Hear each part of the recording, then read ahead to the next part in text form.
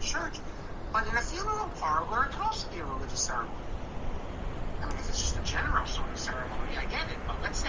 So a Jew's not supposed to enter a church, certainly not while Christian services are going on, because from a Jewish perspective, Christianity is idolatry for a Jew, though not necessarily idolatry for a non-Jew.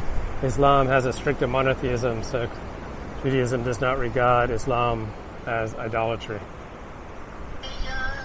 I think most Christians in a funeral parlor, it's not a church, you still have a religious ceremony.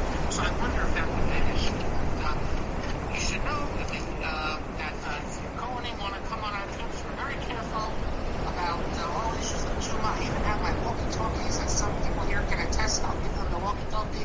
So when I go in the cemetery, when I want to explain about different Gedolei Yisrael, they can stand outside. Or if you come with us this summer, God willing, to Central Europe, they redid the Chassan Sofer's kever. It cost them a fortune. There's a special place. So when Princess Diana died, the chief rabbi of the British Empire, Jonathan Sacks, he led a group of Jews to outside the cathedral. They did not go inside for the funeral.